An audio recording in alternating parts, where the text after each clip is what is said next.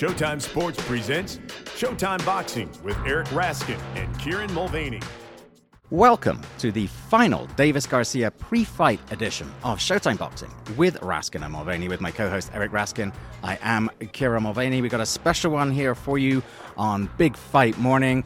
Hopefully you guys enjoyed our special interview with Joe Goosen that we posted on Friday. If you haven't checked that one out, you are going to want to listen to that. That was terrific. And in that vein, we've got another one for you. Andre S.O.G. Ward, the former super middleweight and light heavyweight champion, sat down with us for the best part of a half hour here in the media room, and it's an absolutely terrific interview. Nothing else to say. We'll just go right into it. Andre Ward. Our next guest is a member of the International Boxing Hall of Fame. He is a former super middleweight and light heavyweight champion. He is the subject of a new documentary that will be coming out on Showtime, premiering on June 2nd, S.O.G. The Book of Ward. You haven't guessed it by now. Surely you have. Surely you can figure it out from that. It is Andre S.O.G. Ward. Andre, thanks so much for joining us, man. Man, I'm happy to be here with you guys again. So when we chatted with you at the Hall of Fame, I remember you saying you were excited for the documentary to come out. You were excited for everyone to see it. People aren't going to believe some of the twists in your story and some of the things this documentary reveals. Now it's close. Now it's about 6 weeks away. There's no turning back. What's the excitement level for people to finally see this thing?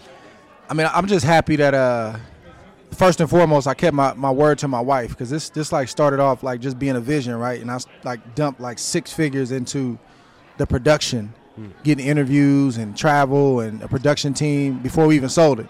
So we're like, 3 or 4 years into the problem. Like, trust me, we're gonna get that back. Like, just stick with me. We did. We got it back and some. So I'm happy about that first and foremost. But man, this whole process with the doc was therapeutic for me. I think that, when the world first saw me in 2004, I was fresh off the streets, man, had just given my life to God. I was trying to clean my life up, trying to figure things out.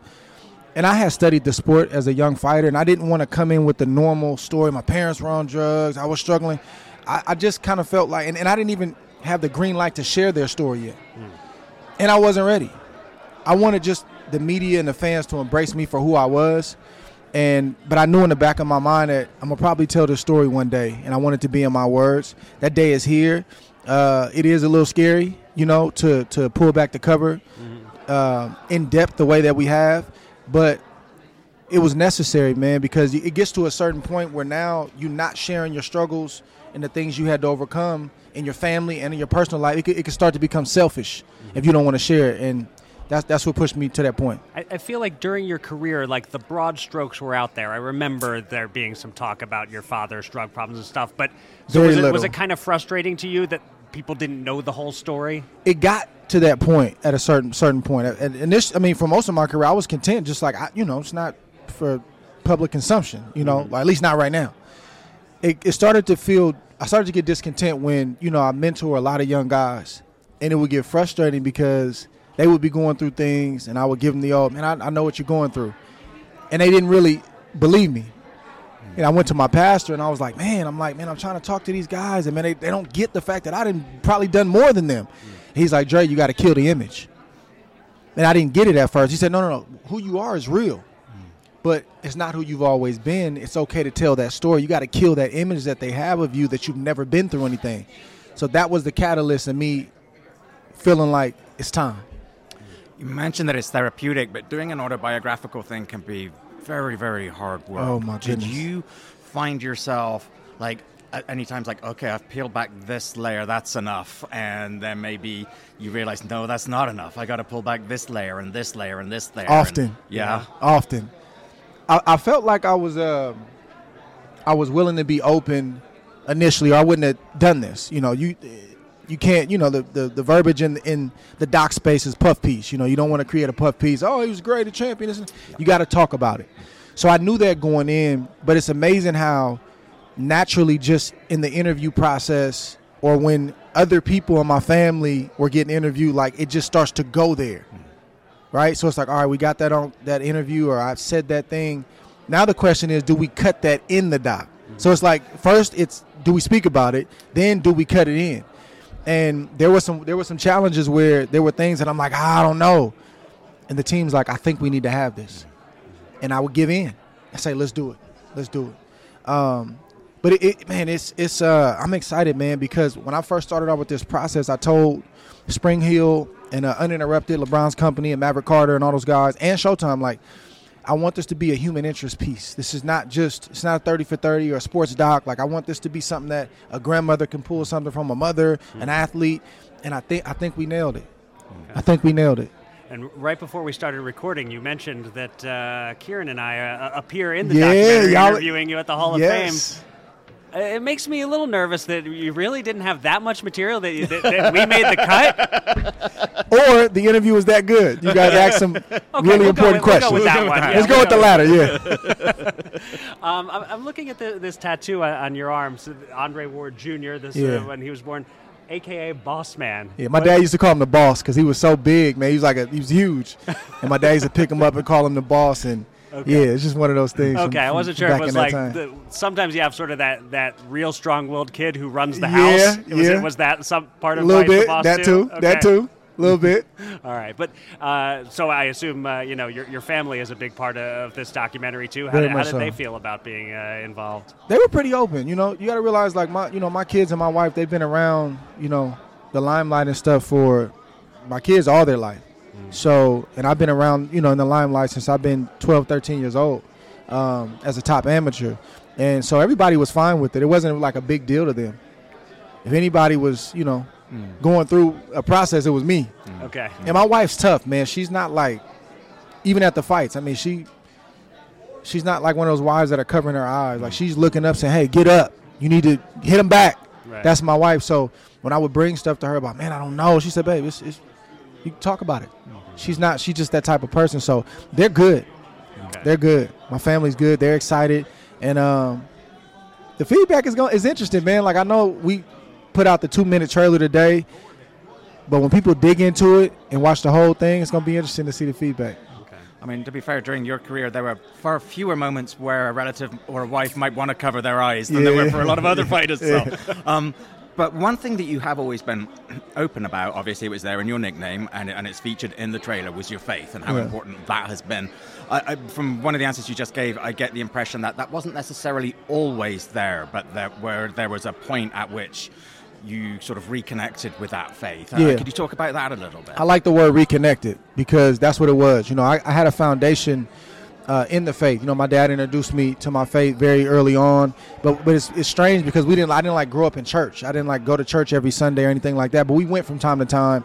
But my dad opened up the Bible, he would read it, and when local newspapers and news cameras started coming around my middle school and my high school, he'd say, hey man, you make sure you give God the glory.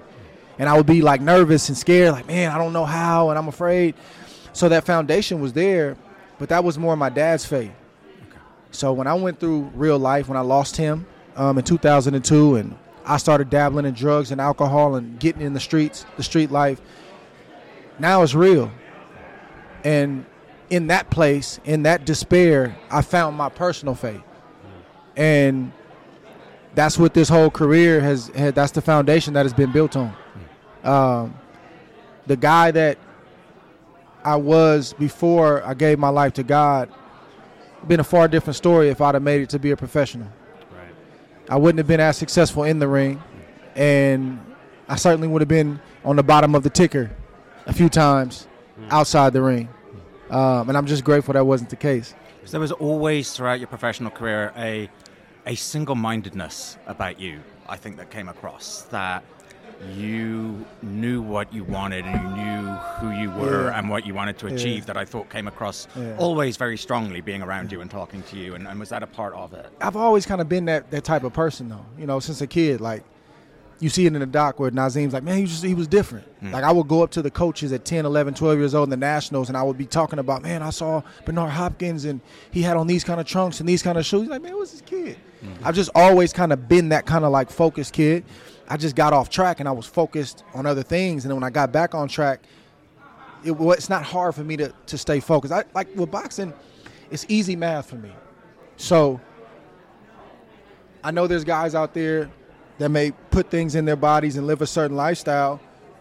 Not judging them, they got to work that out. But from an athletic and boxing standpoint, if I don't do that, I got the advantage. Simple math.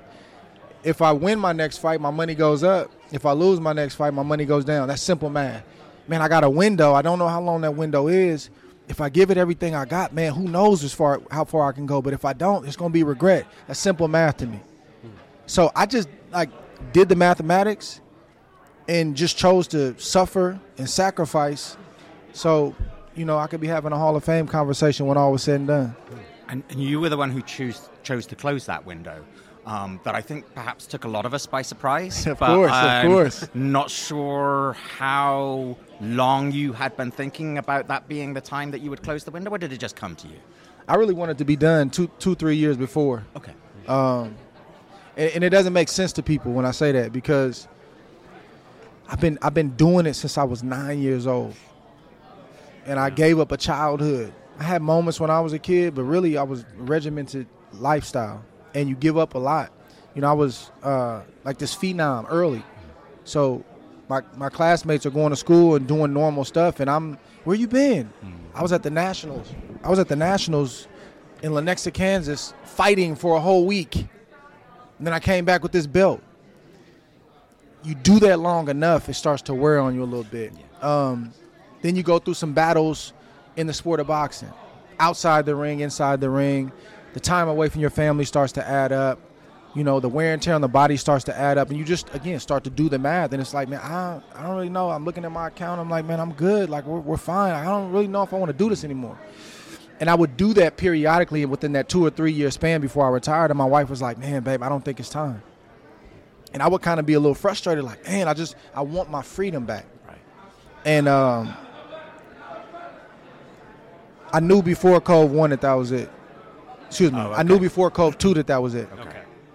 And no matter what would have happened in that fight, win or lose, that was going to be well, it? no, I mean, I had to win in order to follow through with the plan. Okay. Because there's going to be a third fight. Okay. I didn't want to fight that dude 3 times and go through all this 3 times and have. I didn't want to do it. And if he won the second fight, it was going to justify all the stuff that was said in the first fight. And I do a lot of math. So I did the math. And I was like, man, if I lose this fight, I got to do another training camp, another fight. It's going to justify the first fight. But I knew the first training camp was a lot, man. It's a lot. Like, the fight almost got canceled 2 or 3 times. My knee kept swelling up. I had to modify my training. Like, it was terrible. Like, I can't believe we made it to the fight and then made it through the fight. The second fight, because I think I had made the decision to walk away, man, it was the best camp that I had in my whole career. Right. Man, I felt light. I had fun. It's the most fun I've had in a training camp. I didn't really feel a lot of pressure. I was sharp the whole camp. No knee issues. Like, it was just perfect. We fought the fight. And then I was like, well, man, maybe I won't. Like, maybe. And if I stayed around, the plan was for Tony Bellew at cruiserweight and then Anthony Joshua at heavyweight. I wasn't going to play around at like heavyweight and try. I beat the guy already. So I started moving in that direction, and then my heart shifted again, and I was like, I don't want to do it. And then I began to pull the plug and undo what was in motion to start taking place. I had I think it was like a 2 or 3 fight deal on the table to sign with HBO days away. And we had to undo that and pull the plug. So, yeah, man, it's an interesting process that I went through, man. And some days I'm shocked that I stayed away and I still haven't come back. Is there any little part of you that still wonders what would have happened if you'd fought Anthony Joshua? Oh, yeah, definitely. Not only is it a boatload of money, but the challenge. It's a challenge. And it's like, I went out on a high note, but can you imagine cruiserweight and heavyweight? It's a different conversation. So I think about it a lot. Yeah. So I have a random side topic before we transition into talking about this weekend's fights. We're in Vegas. What is the deal with Las Vegas stealing all of your sports teams from Oakland? Oh, my gosh. Man, I'm not happy about it. I'd imagine not. Are you a big A's fan? I retired. The Raiders left. The Warriors, they're in San Francisco. Right. But for people who aren't in the Bay Area, they're just no. That's big to us. Like Oakland and San Francisco is a lot. Right. And now the A's. I don't know what to say. Right. I'm not happy. And I don't know what the whole Vegas deal is. I don't know if the land is cheap here or what. I don't know. The A's and the Raiders did not run this by you first. At all. Like, I was in disbelief when the Raiders left. and in disbelief again when I'm reading the reports about the. I'm like, this can't. Like they're gonna figure this out. They're gonna work it out. I don't think they're gonna work it out. No, sounds. I think sounds like the agreement is here. binding. Yeah. We have no sports team, or we will not have a sports team Yeah. in Oakland. Yeah. That's crazy. Switching to this weekend's fight, we're talking on Friday afternoon, little under 36 hours to go. Obviously, every fighter is different. What do you think is going through these two guys' heads right now as they count down to what is the biggest fight of their career so far? They're managing nerves, right? They're managing their fears. They're reminding themselves of why they're here. You look at the billboards and you remind yourself that it's two guys up there, that I belong. And I'm sure they're reminding themselves of what the consequences are going to be if they lose and come up short Saturday night financially. They both got big social followings. That there's going to be a fallout there. It's just the way things are. You lose the bragging rights. It's a huge letdown on many levels. You're managing all of that while going about your, all the stuff you got in your business the week of the fight. So you got all that pressure on you, but then you got to smile and you got to take pictures and you got to do the weigh-in, you got to do the press conference, and then you're back in your room by yourself, and you're dealing with the reality that, man, this is here. So it's a lot. People don't realize in a big fight, I don't care how long you've been around, you have to manage all of that, and how you manage it a week before, 3 days before, 2 days before will determine how you fight Saturday night and if you win or not. It really is 90% mental, this sport, isn't it? Psychological, man, Yeah. because, man, you can lose a fight. You can have a great training camp, even a great week of the fight. You can lose a fight mentally on the way to the ring. Mm-hmm. The moment can just hit you, and you can become a spectator to your own event. You got to remind yourself that I am the event. They're here to see me. They're here to see us, but they're here to see me. That's what you got to tell yourself. That helps you to stay focused and stay locked in, because you can lose it. The pressure's real. So that's the mental and psychological side. Put on your ESPN broadcaster hat. Let's break down the physical parts of this, the X's and O's. We've talked all week leading up to this about some of the flaws in Ryan Garcia. Some of the chin a little too available sometimes, the footwork a little too much just up and back and not as much lateral. Do you see Gervonta Davis and his wide array of skills just that Garcia's going to get caught at some point making a mistake in this fight? It's hard to not see that, knowing what you know and knowing that everything you said was true. Footwork issues, the chin being up in the air for me is the biggest issue. Mm-hmm. And I don't see, when I see the open workout, when I see the training that Garcia's done, and obviously we're not privy to everything, but when I see what I see, I don't see the adjustments being made, or at least them working on it. I see him flashy with his hands. His speed is real. I think his power is real. And then I see him standing right in place, looking at the trainer or looking at the heavy bag, waiting to do the next combination. Mm-hmm. That's a problem with a guy like Gervonta Davis. That's a big problem. Mm-hmm. And what's more of a problem is Gervonta and his team, they're smarter. They don't get credit for being intelligent. It's all about the power and the raw power. And Mike Tyson, everything Gervonta said in the press conference the other day, that lets you know that they got a game plan. He said, man, you got one hand. Doesn't literally mean he has one hand. He means that you have one favorite punch, a left hook. They've done the research. Man, when I touch your chin, he knows the chin is in the air. Mm-hmm. So I think you got to lean toward Gervonta going into this fight, 55, 45, 60, 40, whatever it is. The fight's not a foregone conclusion, but I think Davis is supposed to figure this out. Mm-hmm. The puzzle of Ryan Garcia, Davis is supposed to figure this out, and I think he will, but I think he's going to go through some fire to do it. Right. He may have to get off the canvas. He may get buzzed. I think both guys are going to get hurt and buzzed, and somebody's going to go down in this fight, and I don't see this fight going a distance. Right. Do you, listening to you just now, I'm wondering, do you see a little bit of yourself in Tank Davis? And I mean, I'm not in the same sense you have the same kind of style, but he does have a much higher ring IQ than I think a lot of people, give him credit for. He's somebody who's he's real good on the counter. He's kind of good at luring his opponent into making mistakes and punishing them for that kind of stuff. Good footwork. A lot of subtle stuff that people don't necessarily appreciate. And that makes me think of you a little bit. I think so, but for different reasons. So he's known for the power. I was known for boxing ability and being slick. When in reality, like we said, Gervonta his IQ is a lot higher than we give him credit for. That's how he's able to set the power up, right? And I didn't get credit a lot for the toughness, for the chin, and all that kind of stuff. So definitely same views, but different reasons. People like to kind of hold on to the main thing, and it's like, man, you got to look a little bit deeper. There's more there. And it's going to be interesting to see if Ryan Garcia and his team, Joe Goosen, great trainer, great boxing mind, if they see that. And I think they do. But here's the thing. It's not about information. It's about execution. We can know all the stuff you did in your previous fights, and we can have a game plan and a checklist. But when the pressure is on, when the crowd is roaring, when the lights are the brightest, can I execute that? Can I do it? That's the question.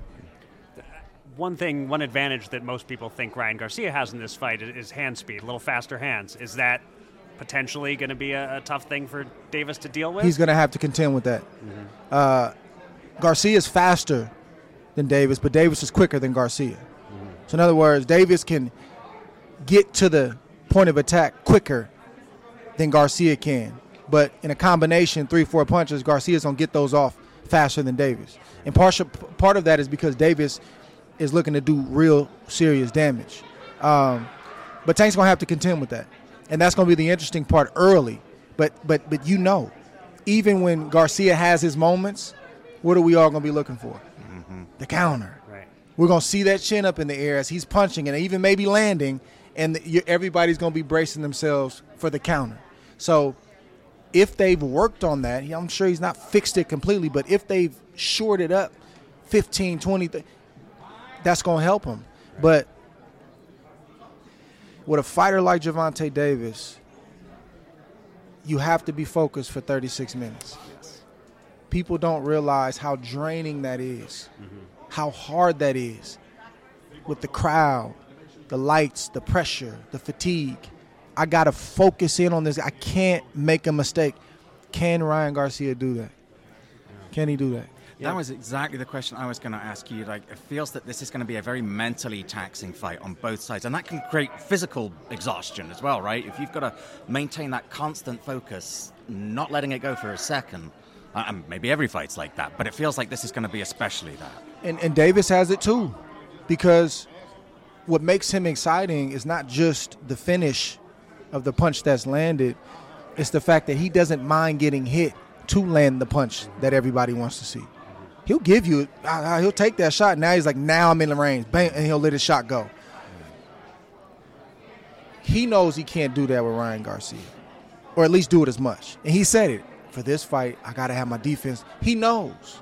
So he's got to be focused too.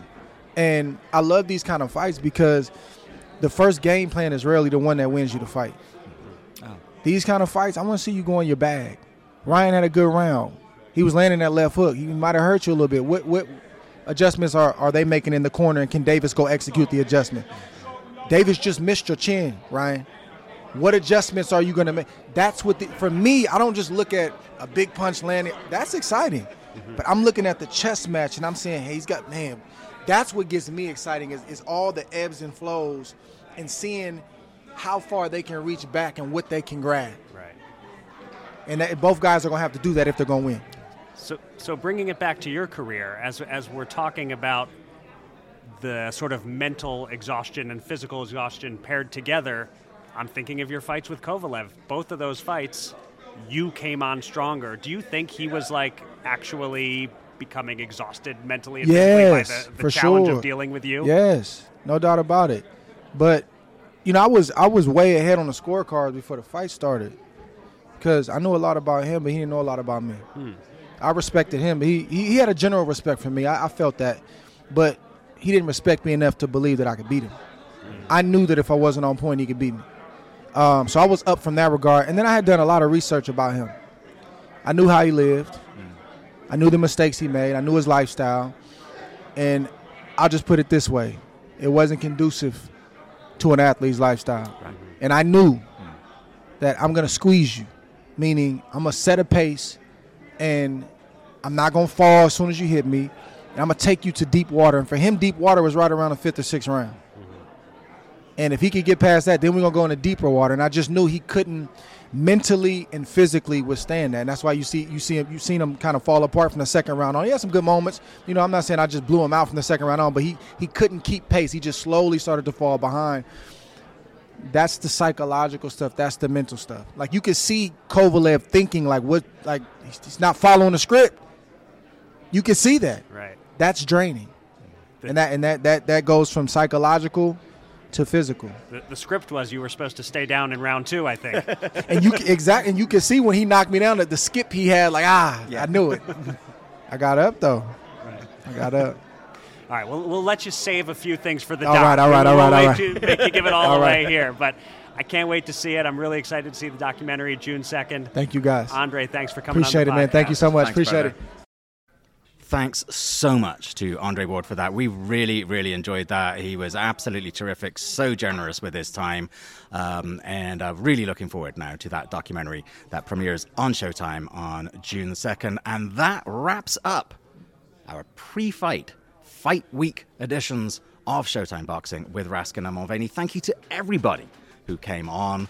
So many interviews, just a great atmosphere here in the build-up.